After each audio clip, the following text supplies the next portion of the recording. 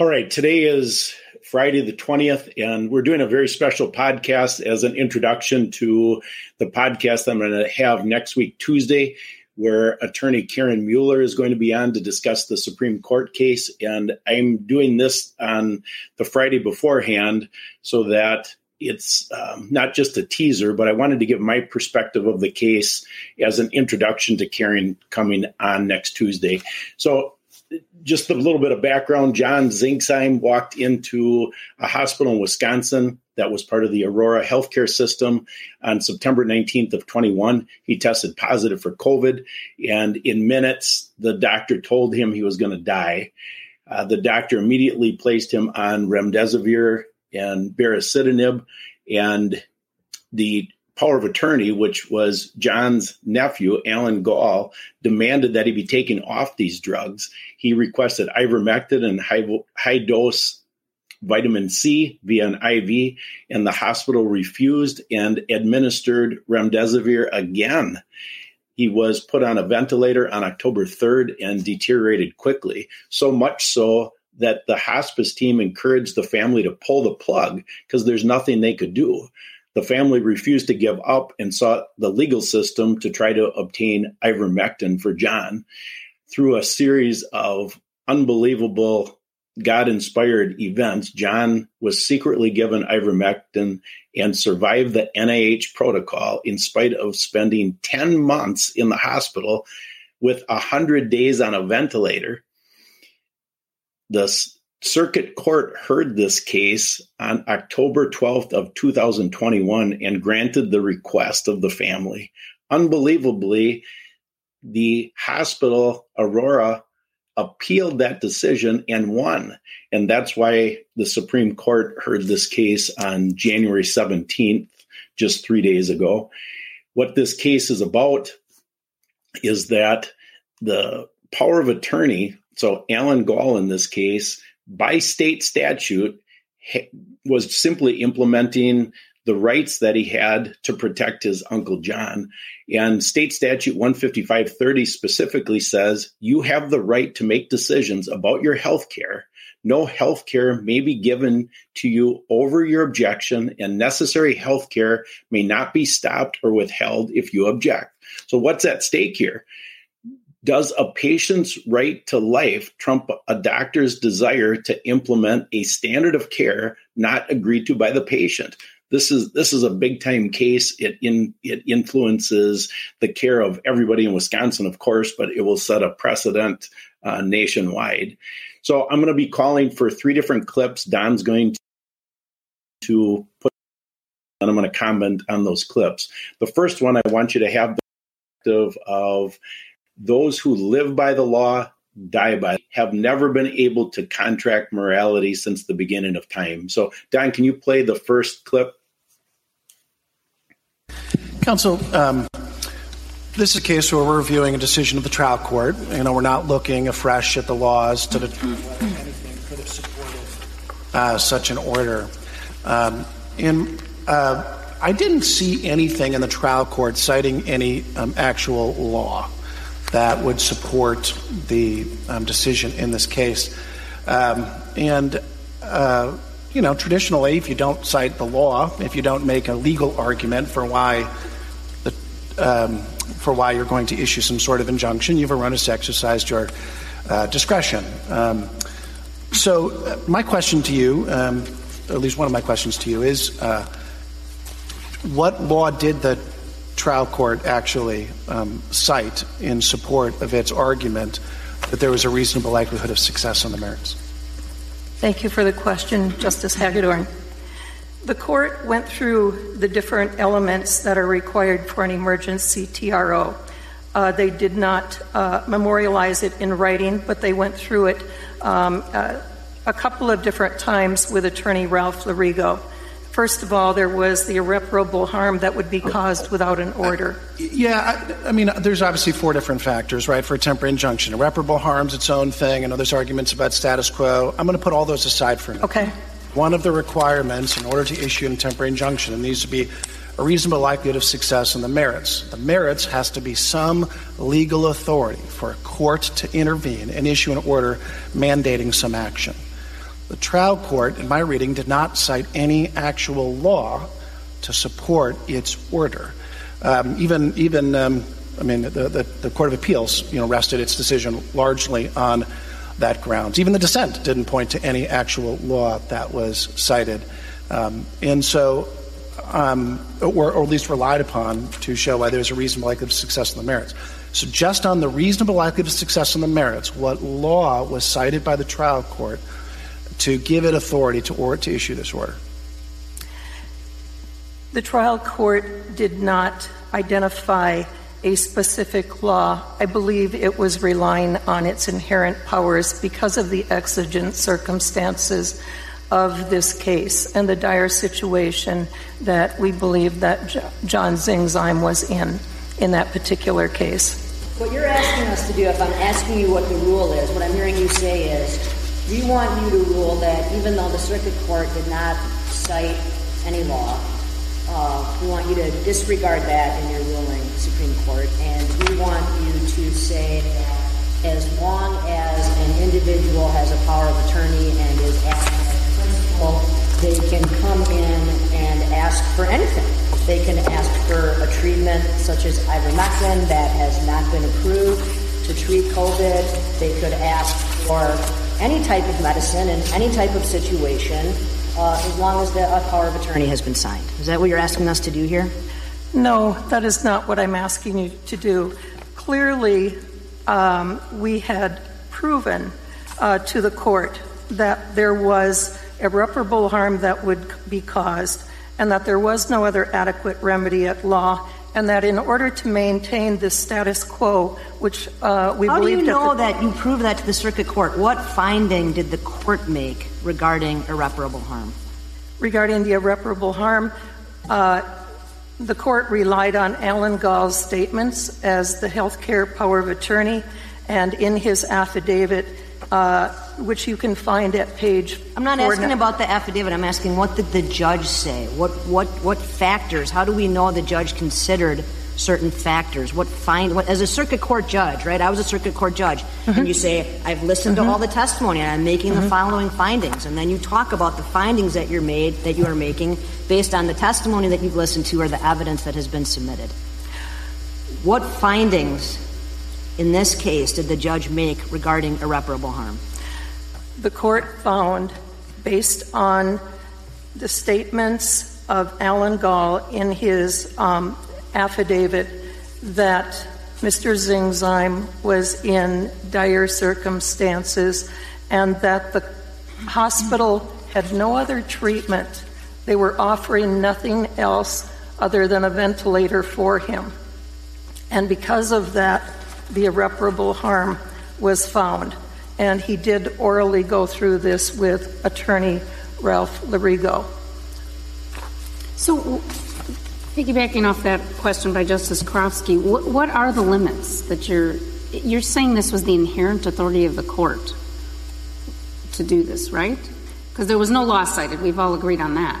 So no law cited, inherent authority of the court. What are the limits on that? Could a court, when presented with any situation under its inherent authority, issue an order? I mean, where do we stop here if you're saying that that's the inherent authority of the court? Thank you for the question. It needs to be necessary. That is what the statute says. What statute? That would be statute 155. Okay, and I do want to get to 155. So 155, you're saying where in 155, which point 30, sub 1, is that where you're relying on? Right. Okay, where does it say there about anything about being necessary? Where does it say anything? I mean, where does this give the authority at all for the court to act? This is unbelievable to me to see this play out. You know, as I said at the intro, I wanted you to take a look at those who live by the law, die by the law. So what's going on here is these justices are asking about the law, and it's the right to life. I mean, it's the most basic of laws that you can have.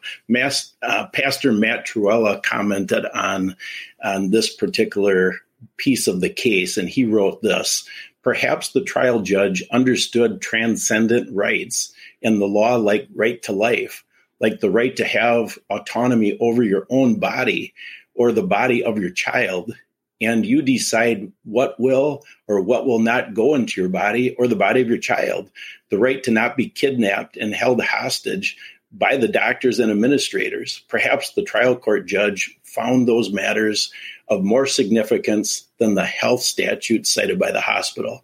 And to that I say, no kidding. Our own state constitution says this: we, the people of Wisconsin, grateful to Almighty God for our freedom, in order to secure its blessings, form a more perfect government, ensure domestic tranquility, and promote the general welfare, do establish this Constitution. Article 1, Declaration of Rights, Equality, Inherent Rights, Section 1. All people are born equally free and independent and have certain rights. Among these are life, liberty, and the pursuit of happiness. To secure these rights, governments are instituted, deriving their just powers from the consent of the governed. So as I apply this to the world we live in today, the hospitals have literally become extensions of the government. And so they are, of course, they're under the Constitution regardless, but these basic rights that are spelled out in our Constitution obviously apply to the government, and they also apply to the hospital. All right, so the second clip, I'm going to just briefly introduce this and then have Don play the second clip, and then we'll buzz right into the third one after I comment on the second one. So the question that I want you to look at as you're watching these next two clips is, do judges have the responsibility to be in tune with the current state of affairs? All right, Don, can you play the second clip, please? Perhaps to expedite this line of questioning, there is in fact a study that is Appendix B to the amicus filed by the Veterans Liberty Law Firm, Review of Emerging Evidence Demonstrating the Efficacy of Ivermectin in the Prophylaxis and Treatment of COVID-19. Right, and I don't know if it's part of what you gave us or what I read getting ready for this, but I have read articles that people were very, very concerned about COVID when it would hit Africa because they are generally poorer and less access to health care, but actually they've had a very low rate of COVID. Why? Because there's a lot of parasite infections and people are on ivermectin prophylactically for that problem, which is of concern in that country. And so they haven't had the problems with COVID. And in the article that I read, it was suggested that was another reason that we should look more carefully at using ivermectin. So what happened here is the legalistic piece of the court got off on a rabbit trail on ivermectin, which isn't even part of the case. But you can see these two judges were prepared. They had a sense of what's going on in the world today and really did a great job defending the use of ivermectin. All right, Don, play the next clip, please. You've got doctors here saying this was not in our standard of care. We will not give this medication because it is below the standard of care. We usually leave that decision up to a doctor. In this case, you're asking a court to step in and say, no, doctor, even though you're saying it's below the standard of care, we, court, have determined that it's necessary. How would we ever make these kinds of decisions when we rely on doctors with the training, the experience, the standard of care, all of the Hippocratic oath that they take to deliver that standard of care, which they say ivermectin did not meet here? How would we make those distinctions as a court? So this really shows an example of a judge who has no idea that the Hippocratic oath has been shredded. It's no longer being followed. And the standards of care are not individual standards of care between the doctor and the patient. They've been replaced by government protocols. Obviously, the circuit court judge became the lesser magistrate. I referenced that from Matt Truella's book, The Doctrine of the Lesser Magistrate. These judges, and in a lot of cases, sheriffs, they have a responsibility to step in when a hospital, for example, in this instance, oversteps their bounds. So we're going to go to the fourth clip. I'm just say this as a brief introduction. And so the question I want you to think about as you're watching this clip is, who decides the standard of care? Go ahead, Don. One other mischaracterization, perhaps, that we might need to address because it came up in some of the amicus briefs, is that it was the hospital, Aurora Summit, which made decisions or which declined to administer ivermectin, in this case to Mr. Zingsheim. And that is, respectfully, I would say, not an accurate representation here. There are affidavits that have been placed in the records, particularly from Dr. Holmberg and Dr. Letzer, who were members of the treatment team, whose affidavits established that, in fact, they have personal knowledge of the treatment that was being rendered to Mr. Zingsheim. They had access to his records. They had spoken and worked with a team of specialists that comprised 4 different teams of specialties that were providing care. They have patient-specific information for him that they are able to render. It was their decision, and they established through those affidavits. It was the doctor's decisions who were making the case. Nothing in the affidavits or any materials to indicate that the hospital had any type of treatment protocol that was governing or that was forcing the doctors to act in any specific way. Are you saying that the hospital then had not determined that the administration of ivermectin was below the standard of care required in the hospital for the treatment of COVID-19? Your Honor, it is the position of the doctors, and one of the factors that they addressed... My question goes to the hospital, because that's what you're talking about. You said to us the hospital didn't preclude this, and my question to you is, my reading of the record made me believe that the hospital decided that the provision of ivermectin was below the standard of care that the hospital had set. Now, I know physicians are the ones that work with the board to set the standard of care for the hospital. So I just want to be sure, was this below the standard of care that the hospital required or not? No, the hospital did not require any particular standard of care. The standard of care is determined by the individual physicians. In fact... It'd be an unusual hospital to have a standard of care and for treatments that go on in the hospital, but Aurora doesn't have that, right? Well, Your Honor, the hospital does not actually practice medicine in and of it. I get that. I'm married to a physician now for more than 60 years, if you can believe. So I know a little bit about what doctors do. But they work in conjunction with the hospital, and I just want to be sure that I don't misunderstand. The hospital had no standard of care that the administration of ivermectin would have caused a problem with. That's correct, Your Honor. Good. Thank you. I mean, this is so unbelievable. The attorney for Aurora completely lied. And then what he did is he threw the doctors under the bus. And we should be expecting more of this as good cases proceed. What's interesting to me is that he says that the standard of care is individualized for each patient. Of course, that's the way it should be. But it's a complete joke given the protocol that they used on John. They used remdesivir and a ventilator, which have 75% and 90% kill rates respectively. Or I should say respectively.